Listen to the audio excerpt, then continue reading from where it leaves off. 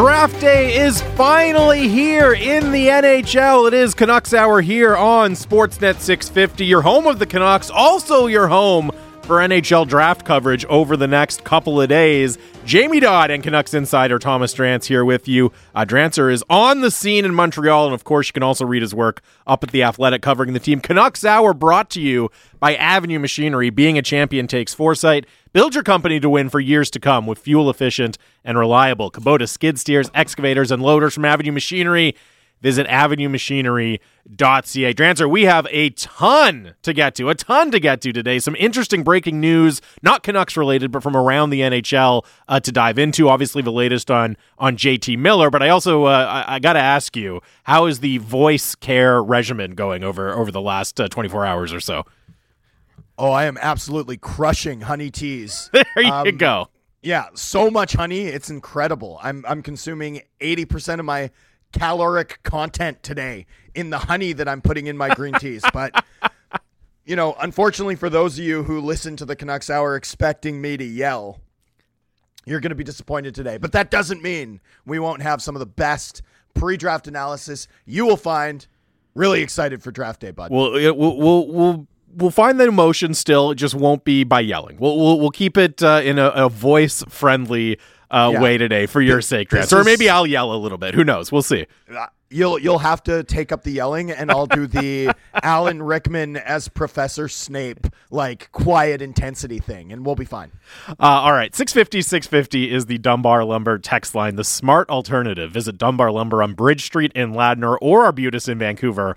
Online at dunbarlumber.com. Probably not a good sign that I can't remember whether I've told the listeners about the guests we're going to have on the show, but if I haven't, Jack Rathbone, Canucks prospect, Canucks defenseman, who of course just signed a new deal with the team last week. He will join us in about half an hour at 10:30, and your colleague from The Athletic, Drancer, Sean Gentili, will stop by in the second hour at 11:30. So really looking forward to both of those conversations. Now, obviously, JT Miller still the number one talking point when it comes to the Canucks and the NHL draft, but just in the last 15 minutes or so, a couple of really interesting moves have happened around the NHL, so we'll get you caught up on those first before we dive into the JT Miller and the Canucks conversation. First, it was announced that Chris Letang headed back to the Pittsburgh Penguins. No surprise there. I do think the framework of the deal might have caught a few people by surprise. A 6-year, $36.6 million extension. So that's, of course, a 6.1 AAV.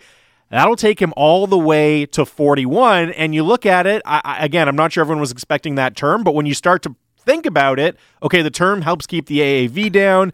And, you know, Elliot Friedman's reporting he's still working on it, but maybe it's a front-loaded deal. And then the questions start to come, well, you know, is Chris Letang really going to play all 6 of those years? But from the looks of it, it looks like a creative way to, again, keep that annual average value down on Chris Letang while making it work for the player as well. And I don't know what this means for Evgeny Malkin, for the rest of what Pittsburgh has to get done, but, I mean, Chris Letang, as they said in their announcement, set to be a lifelong Penguin with that deal.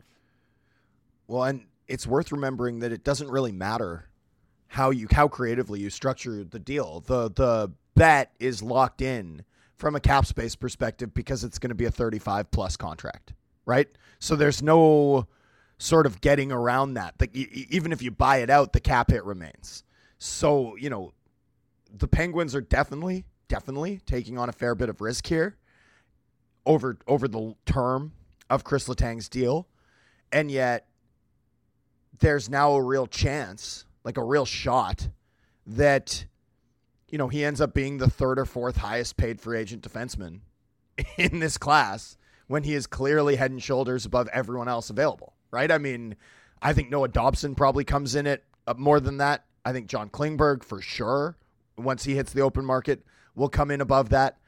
Outside shot on Ben Sherratt, in my opinion, just with the way that the whole industry seems to value him. So, you know, if you end up with Chris Letang at something like $2.5 million below market value in the last really crucial stretch of Sidney Crosby's career, right? Crosby has 3 years left. He's 34, 35, 36 in those years. If you want this team to be a contender or on the fringe of contending, which I think the Pittsburgh Penguins basically are, right? Although the Malkin loss will be massive if it does indeed go that way. You kind of needed to keep Letang, and they've kept Letang at an AAV rate that's well below what he should have got. And this text comes in from Alistair in Clearwater. And get your thoughts in. 650 is the Dunbar Lumber text line. He's did Doug Wilson infiltrate the Penguins organization, and that's the reason they signed a 35-year-old defenseman to a long-term contract? And I think the thing is, they know there's risk. Obviously, you're signing a defenseman, you're signing any player to 41. Yeah, there's going to be a lot of risk attached to that deal, but it's just part and parcel with, I think, the philosophy actually that we saw Jim Rutherford and Patrick Allvin have when they were in Pittsburgh, right? Hey, we have Sidney Crosby. We're going to do absolutely everything we can to remain competitive while we have Sidney Crosby playing at an exceptionally high level. And I think if this was the trade-off you had to make, right? Okay, yeah, we're going to accept that risk on the back end of the deal in order to get the number down and make sure we still have an elite defenseman for us while we have Sidney Crosby, while we're still trying to, squeeze every last cup run we can out of this core. I think it makes sense. And, not to, maybe I am just going to do it. The classic, what does this mean for JT Miller? And look, obviously these are very, very different situations, but it illustrates that, what does it mean? What does it mean for Dan Riccio's pronunciation of John Marino? And how often we're going to have to hear it? My goodness. That was my second thought as well. I wasn't going to go there, but I definitely had that thought, Drancer. But nightmare. Oh no, I love it. It cracks me up every time I hear it. No, it's a delight. No, it's a pure delight. I'm higher on Marino than most, and I have no time for this because I don't want to hear a rolled R in the pronunciation of Marino ever. It cracked me up because I'd never even considered an Italian pronunciation of John Marino. You know what I mean? There's some players around the league where like Andrew Mangiapane. It's okay, yeah, put some Italian flair on that one. I had just never even it had never even crossed my mind that you could do so with John Marino, but Reach found a way to do it. But what I was going to say about the JT Miller comparison is, I understand both from a Canucks perspective and as you're kind of trying to handicap where he could end up around the league, looking at it and saying, are teams really going to want to invest that much in a player who's about to be 30?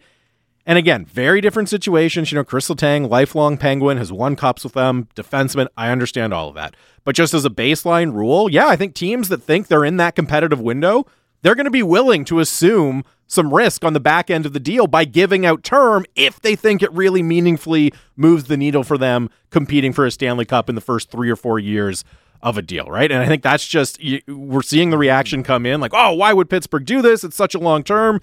Yeah, there's risk. There's no doubt about it. It's risk, but teams are willing to take on that sort of risk when they're in the middle of that competitive window, when they're really pushing to make a run at a Stanley Cup.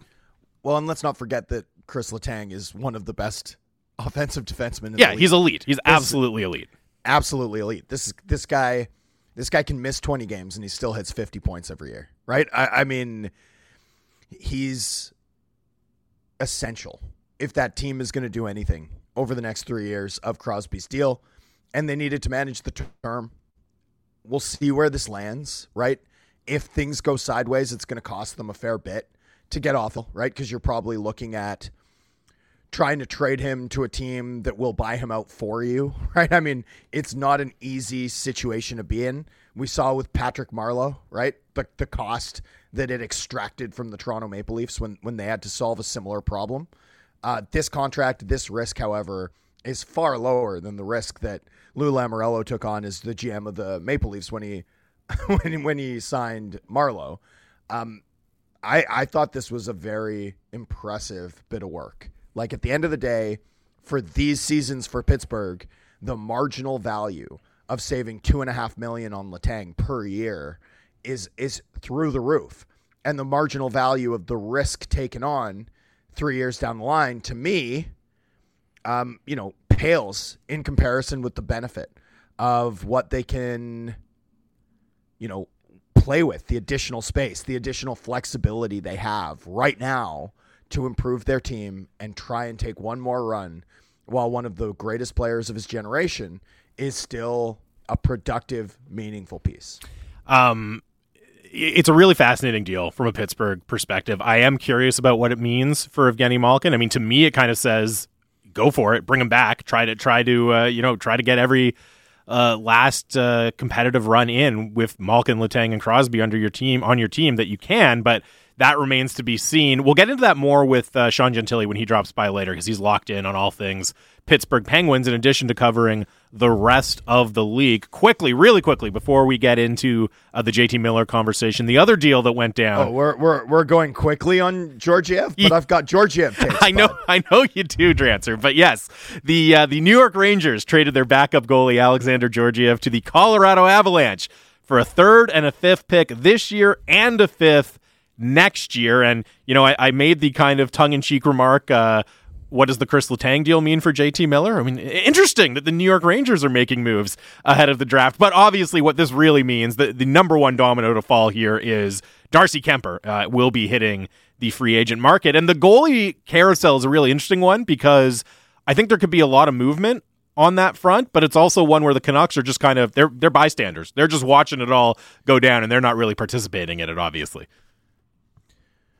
No, well, and that's a good place to be in, right? Yeah, not bad. The goalie market is going to be extremely, extremely difficult to navigate. And I think what you're seeing here is the Avalanche kind of throwing up their hands and just being like, okay, like, we're not going to play in a $5 million per year starter market right now. We think there's enough upside in a Francouz Georgiev pair. And also, we just won the cup with 900 goaltending. Like, our route to another championship is in the quality of our ability to move, right? Our ability to score, our ability to control games, not because we need a guy to be 940 for us in the playoffs. And so they've actually paid what is, in my view, a pretty big price for Georgiev. There are some things that Georgiev needs to work on in his game. There's also a ton of talent there. But, he had a $2.5 million QO, basically. Like, it was 2.3 something. And I was looking at him as a real non-tender candidate. I thought there was a real chance that Georgiev would not in any way get qualified. I thought he might be an unrestricted free agent next week. And so to net 2 third-round picks and a 5th-round pick for a player that, even if New York was going to protect their value there, it wasn't going to be a slam dunk decision. That's really good work for Chris Drury. And now he's got more picks to use to maybe go shopping for a bigger ticket item. Grease the wheels a little bit. Restock the pipeline, Drancer. I mean, New York has a lot of picks now. They don't have their first, which is sort of an interesting wrinkle here. It is. Right? But I mean, they now have an absolute mess of mid-rounders. If you're playing like NHL franchise mode on the EA series, right? They're just like adding a million picks now. Like, we'll trade Georgiev for 2/3. It's like, oh yeah, the bars are equal. Let's go. That's what the Rangers are doing. Yeah, and I believe I said a third and a fifth this year and a fifth next year. And interesting note from Frank Saravelli, who says the Rangers and the Avs actually each announced slightly different deals, but what he says the official deal is, yes, a third and a fifth this year and a 3rd-round pick next year. So, yeah, multiple 3rd-round picks and the extra 5th this year the Rangers get for sending Alex Georgiev to Colorado. So those are the late-breaking deals today. Interesting, could be appetizers. Go ahead. If the Rangers and the Colorado Avalanche announced different deals, which team's release should you believe? That's a great question. I don't know. I do not know the answer to that. There's actually a right answer. What is the right answer? It's New York's? All right. New York's. Yeah, because no one in the Colorado staff has been sober in 10 days. That's it. Let's just just report the New York side of the deal. Well, and actually, they haven't been celebrating endlessly. I actually think that you're correct, which is that the New York release was the accurate one per Frank Saravelli. So you might be onto something there. Absolute no-brainer. When you're coming down from a cup hangover, right? And like the Avs had, in a era of nightmare travel stories, right? The Avs got stuck, like Jared Bednar and all of the Avs support staff and the Stanley Cup itself got stuck at the Minneapolis airport, right? For like incredible, I think a ridiculous amount of time, like 16 hours on their way to Montreal. So then you get in and people are like, yeah, we traded some picks for Georgiev. Like, what picks? Like, yeah, who cares? Just announce it. Just throw it out there. Whatever.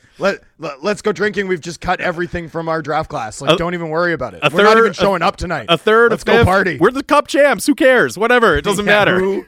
Let's go party with the Cup in Montreal, boys. All right. Looks good on them. No kidding. That is that's your update from some news around the league. Now, obviously, JT Miller still topic number 1 as we begin draft day from a Vancouver Canucks perspective. And you and Rick Jollywall have a great piece and a great summary up at The Athletic. But I'll do you a solid here, Drancer, and I'll give you just your voice a slight chance to rest here. Frank Zaravelli, Daily Faceoff NHL insider and regular 650 contributor. He was on with Halford and Brough this morning, and I thought he did an excellent job of putting where things stand with JT Miller and the Canucks in perspective as well. So we'll play that, then we'll get into it. Here's what Frank Zaravelli had to say. Very clearly, JT Miller. I think they're at a spot where I don't know that there's necessarily any urgency staring them back in the face today. Like, it's not like you must get through to, must pull the trigger before today or the first round starts. But I do think the interest is significant enough. I do think they're at a spot where they have greater clarity on the contract front, as I reported yesterday. The two sides met here on Tuesday and do not appear to be close. Honestly, don't even seem to have, framework that they could chip away at it or work towards it. And so I think when you add all those things up, when you add in the need for cap flexibility, you look at the position, we've talked about this a million times, the Canucks could be in if they were to keep him and either be in the playoff chase or not, the awkwardness that presents. I just think all the signs add up and point to JT Miller being on the move sooner rather than later, and perhaps as soon as today. That is Frank Zaravelli earlier today on with Halford and Brough. You can find the whole interview on the Halford and Brough podcast, Apple, Spotify, Google, or wherever you get your podcasts. And, Drance, it's I think that's just a good way to sum up the whole situation from Frank, right? Like, yeah, things are pointing in that direction. Doesn't mean it will happen today, but by the same token, it certainly could happen today. Things were pretty quiet as of Wednesday afternoon, and that's not to say the teams hadn't inquired, just that it didn't seem like there was a ton of forward momentum that might push a trade into consummation prior to Thursday night's draft or even on the draft floor.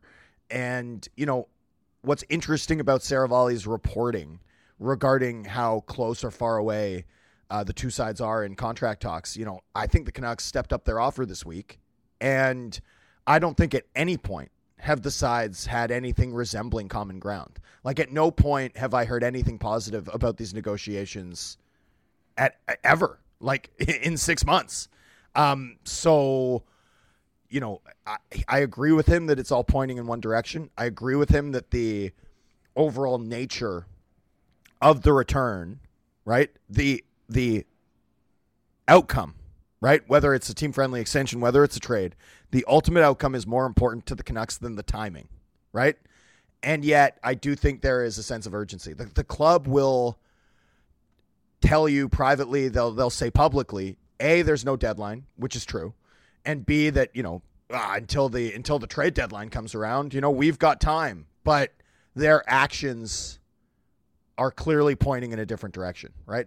The fact that they tried again to get the deal done prior to the draft, they want clarity here. They want a resolution here, one way or another. And it might take a few days. Things can change so quickly that I don't want to handicap it, but people in the know, top decision makers, principals involved in these talks cautioned me yesterday that things were quiet and they thought something would have to change for a deal to occur today. Well, right? I think that's my latest intel, and we'll sort of see if things do change. They certainly could. You have to be careful at this time of year, right? Because things change in an instant. But that's kind of where we sit going into this evening. A player who there's interest in, but not the type of interest that's resulted in the club getting an offer that they'd pull the trigger on.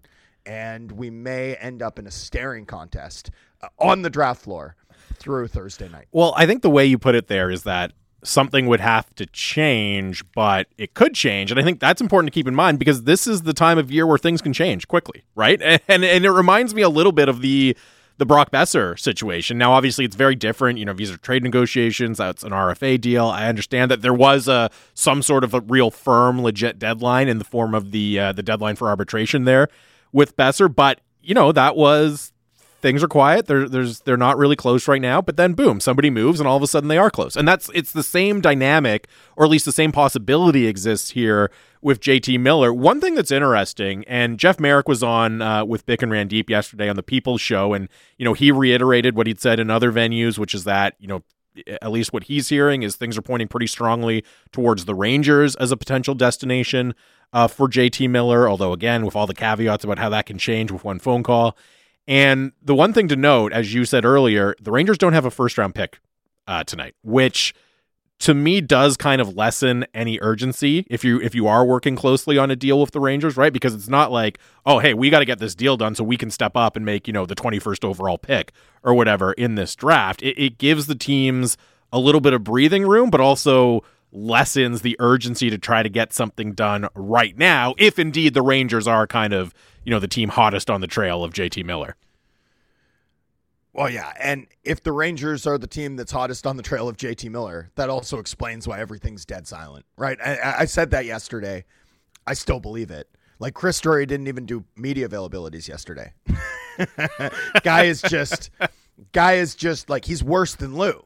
Like anything that's ever been said about Lou Lamoriello's cone of silence applies tenfold to Chris Drury.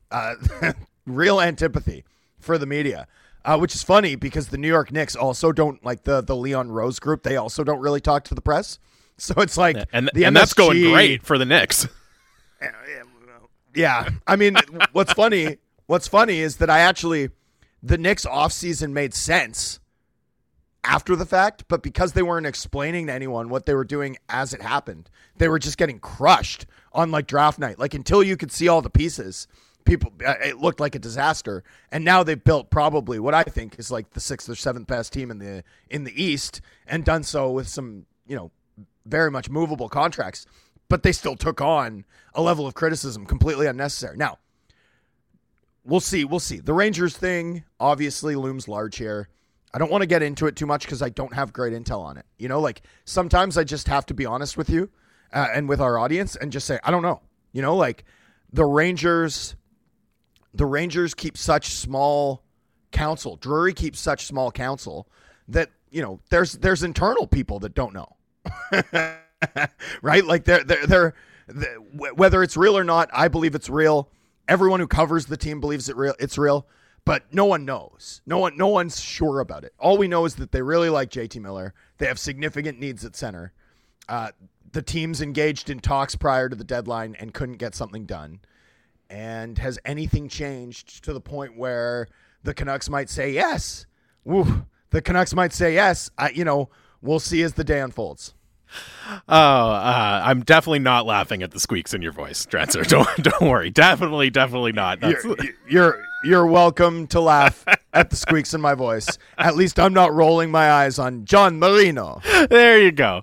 Fantastic. All right, we're going to take a break because up next, Canucks defenseman and signed an extension last week with the club for 2 years. Jack Rathbone is going to join the show. Really looking forward to that. Lots more Canucks talk coming up as well. It is the Canucks Hour here on Sportsnet 650.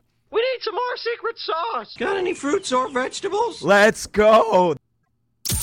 Here is where we rock out with Brock. Right circle, Brock Besser delays, shoots and scores. This is Besser's House. Let's go.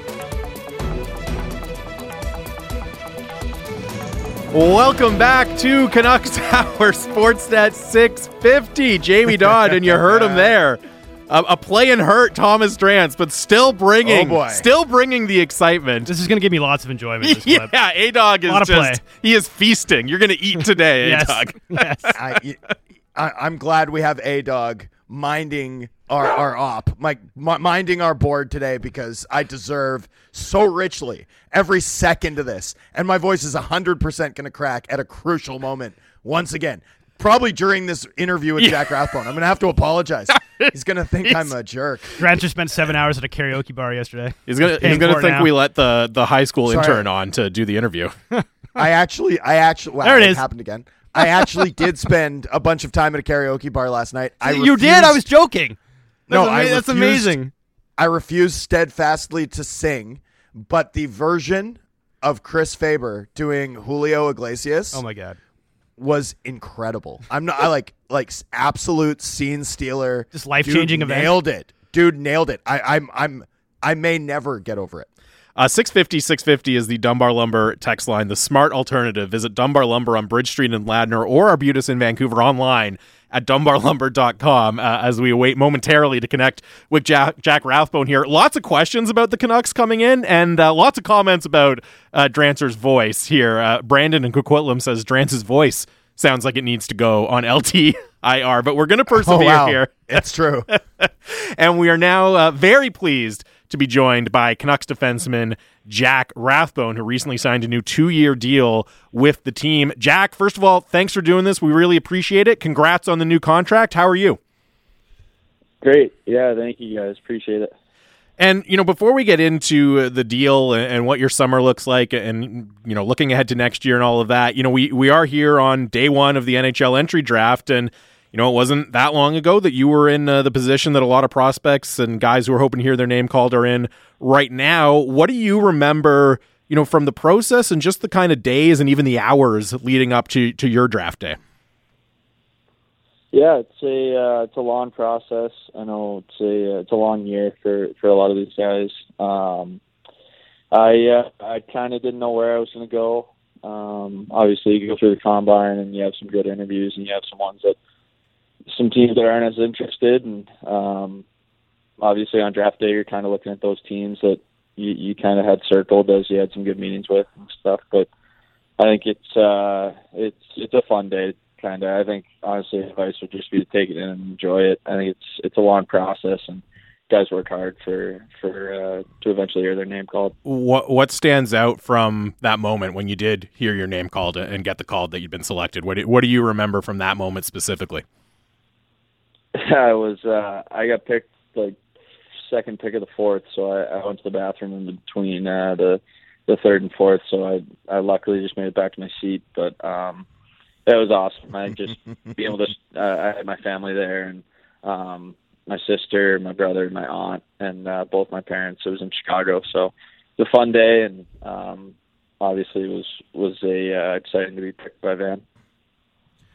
Jack, you're going to have to excuse my gravelly voice here. I've been enjoying Montreal, but wanted to ask you about signing this 2-year deal, and in particular, having a sense of certainty, right? This is an NHL level deal, period.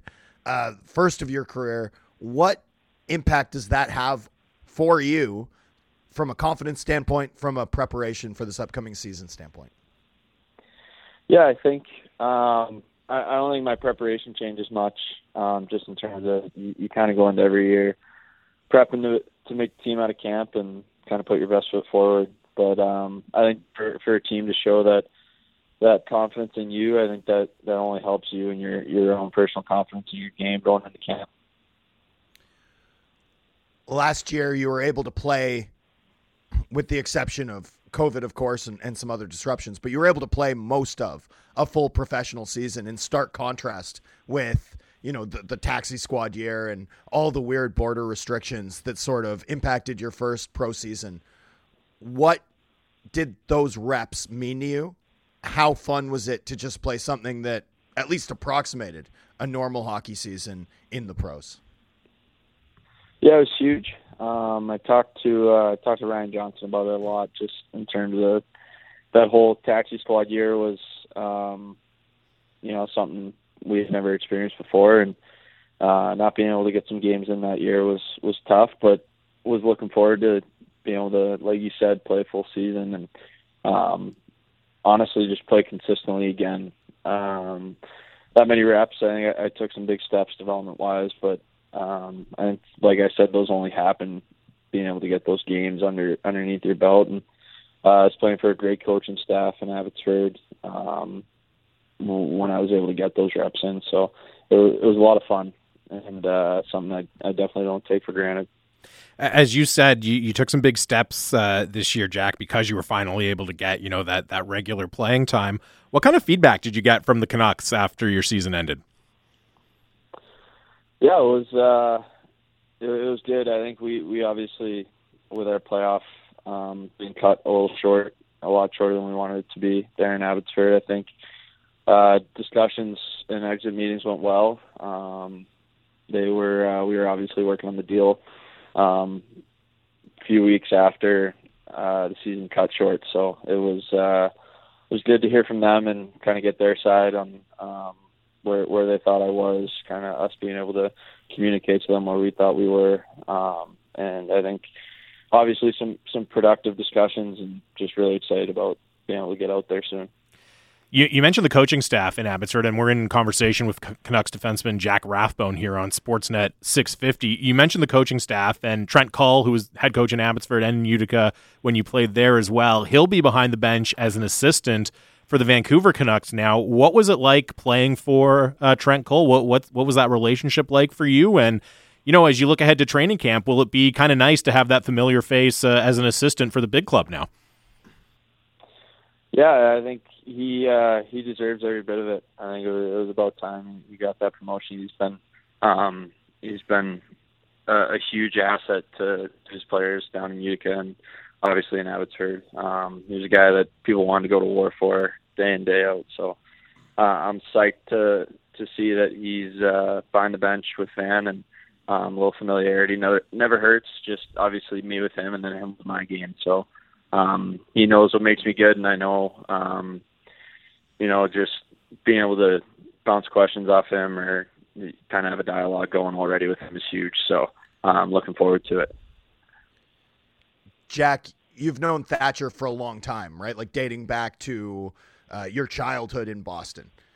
Obviously, what he's accomplished the last 2 years has captured a lot of attention around the league and a lot of hearts in Vancouver. What have you seen from a guy that before he was a pro at this level? Like, what have you seen from him in terms of his growth that's helped him hit this level? Yeah, he's always been a pretty confident kid. I think he was obviously a stud at BC.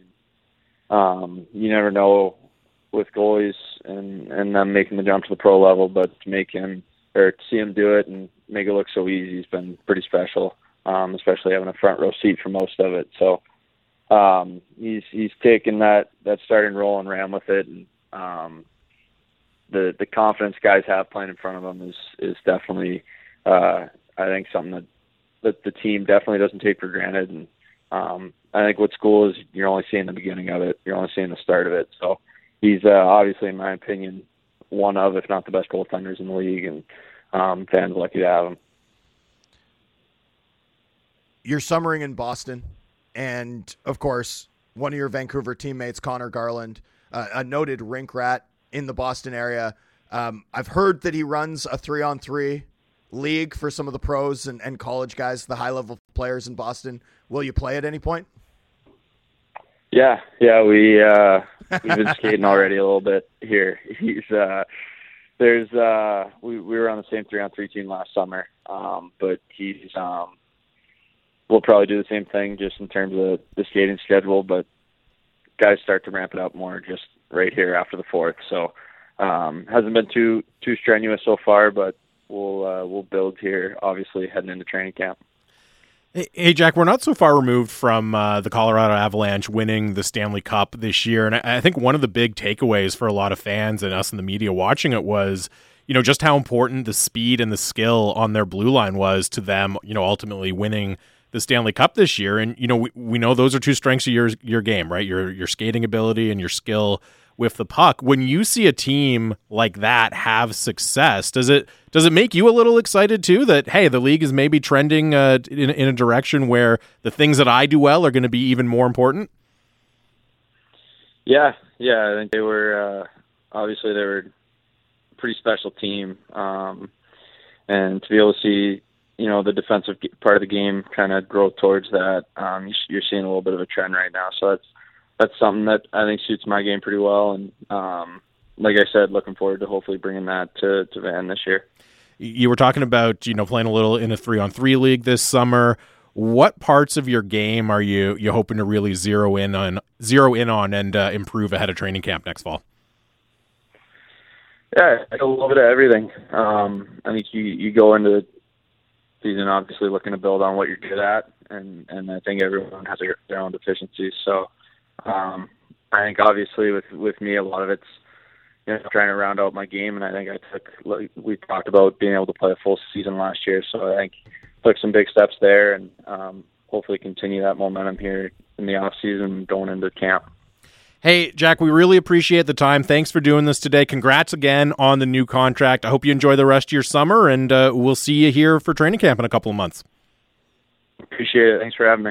That is Canucks defenseman Jack Rathbone, fresh off signing a new 2-year, one-way deal with the team. Drancer, as you said, the kind of first official, no doubt about it, this is an NHL deal for the defenseman. And yeah, I mean, I can only, I was glad you asked the question as well, Drancer, about, look, yeah, there were disruptions still for Jack Rathbone this year with COVID and with injuries, but he still played so much more regular hockey than he had over the last 2 previous seasons, or over the last couple of years anyways, and just what that was able to do for him. And I think it just must have been such a relief for him to finally be able to get those reps in, as he said, and then to be rewarded at the end of that with a 2-year vote of confidence from your team and a clear path towards being an NHL regular next year. It just must be a massive confidence boost for Rathbone going into the summer.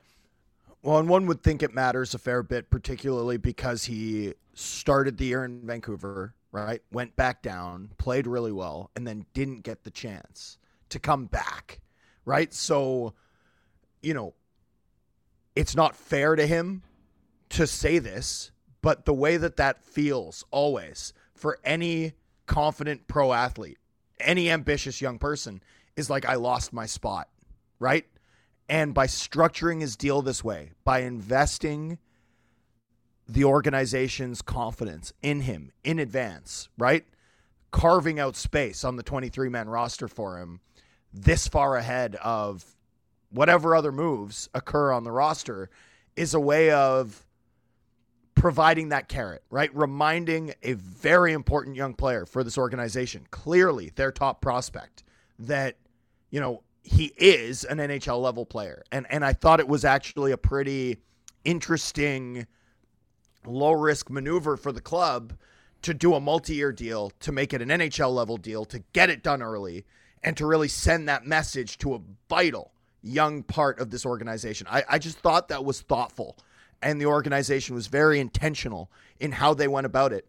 My big takeaway from the Rathbone news was always like, this is a really interesting window into some of the player development stuff that the club has talked about a lot, but which we haven't seen in practice yet, and which we're probably not going to see sort of the fruits of in terms of the club harvesting the benefits of this work for years, right? It's going to take years for this to matter for the team. That's unfortunately how building works in this league, but it was like a window. It was a small glimpse into the sort of thought that the club is going to put into maximizing the talent on this roster. And I found that super interesting. And actually, I quite liked it as a gamble, particularly because if Rathbone hits next season, right, the club's also going to have that next year, right? That next year, if he's a everyday NHL player and he's signed next year for $850K, the club will be realizing a superb level of efficiency there. And the point you mentioned, not just about the actual terms of the contract, right, giving Rathbone a little bit of confidence and being a smart bet for the team, but the fact that they got it done early, right? Because so often RFAs, it's, look, we got the draft and then we have unrestricted free agency and, we'll deal with you when we can, basically, especially if there's no concern. We'll grind you on. Yeah, exactly. Well, maybe we'll check in a couple weeks before training camp and see if we can get something done, right? We've all been through that process here as observers with the Vancouver Canucks before, and for obvious reasons. That's how it tends to go. But you get it done now, right? Like, not even on the eve of the draft, really. It was last week. It was before they go to Montreal. you just give not only yourself some clarity, but the player so much peace of mind. And you don't have to run the risk of anything fracturing in the relationship. I think it really does send that message of, hey, this was important to us. We wanted to make sure we took care of it. And as you laid out, I think that spells good things for the team and the player going forward. And I think Jack Rathbone is going to be a really fascinating player to watch when training camp does open for the Canucks in September. It's Canucks Hour here, Sportsnet 650. 650 is the Dunbar Lumber text line, the smart alternative. Visit Dunbar Lumber on Bridge Street in Ladner or Arbutus in Vancouver online at dunbarlumber.com. I want to get back quickly into the JT Miller conversation a little bit, which was just cut short in the first segment because we were dealing with some of the breaking news around the league. Clayton texts in, just tuned in. Drance's voice is unrecognizable. Yes, but it is Drance. Don't worry. He's battling through for us. I know. Hey, my analysis is still good. Yeah. Okay. It's still good analysis. It's just not as high energy as Look, you're used it's to. My bad. And I think you get cred for fighting through it, man. Come on. I don't know. Like everyone's got to play hurt sometimes. It happens. 100%. And this is hockey media playoffs, right? Like this is where you have to play hurt. This is the moment. This is where you got to heal like Wolverine. Unfortunately, my throat's not quite cooperating, despite the fact that I've drunk 4 liters of honey already this morning, but that's okay. We'll be fine. JT Miller. All right. Hold on. Before we get into JT Miller, I wanted to throw this out to the listeners, to the 650 Dunbar Lumber text line. So it is draft day. We'll talk a little bit more about, the actual draft, the 15th overall pick in the next segment, but I just wanted to throw this out to the listeners. Hit us up. What do you think is going to happen today, and what do you want to happen today from a Canucks perspective? And that could be 15th overall pick, that could be JT Miller, that could be other moves. Just let us know. What are you thinking? Where's your heart at and where's your head at? What do you want to happen and what do you think will happen from a Canucks perspective? 650. And to pivot back to JT Miller, the one thing that stood out to me about your report, and Frank Saravelli alluded to this as well, Drancer, was just the size of the gap that seems to still exist on contract negotiations, right? And it's just the more we hear that, and as you said, you haven't really ever heard anything positive on that front. And look, yeah, with all those regular caveats about things can change, but the more we hear that, it's just harder for me to imagine what could change that would cause all of a sudden that chasm to be bridged, right? It's just, I'm not sure at this point what's going to change the calculus of where both parties in these negotiations stand. Yeah, and, it was hard. It's a hard story to report on right now. The Bartlett Hockey Group, they're busy. They've got a million things going on. They've got Logan Cooley at the top of the draft. They've got some pretty key UFAs coming up. It's hard to pull intel out of this group right now, both on the Miller side and on the Canucks side. And I think that's very much intentional on all sides of the equation. The one thing that basically everyone repudiated was the idea of an 8-year max term being tendered yesterday. That was the one thing that everyone was like, nope, no, not true. But I wasn't able to confirm. Like, I've heard 5, I've heard 6 in terms of the term of the Canucks offer, and I wasn't able to confirm it either way. So, this is one where I think the teams involved are playing it pretty close to the vest. I think the club is playing it pretty close to the vest. And I think Miller's camp is playing it close to the vest. And then to sort of add a layer of complexity or complication from a reporter standpoint is that the JT Miller talk on Twitter, right, has been through the roof, endless, like probably the most talked about item aside from will Montreal pick Ryder Slavkovsky in the lead up to the draft. And yet the activity and the decibel level of the speculation has sort of been at odds with my best intel about how quiet it's been around the Canucks. So that sort of adds an element too, where you're trying to stay on top of a story that feels like, if you're tracking it on Twitter, like things are unfolding at a breakneck pace, and then you're kind of checking in and, nope, it's all kind of static. It's a very interesting dichotomy, and honestly, probably the biggest gap that I've ever worked through.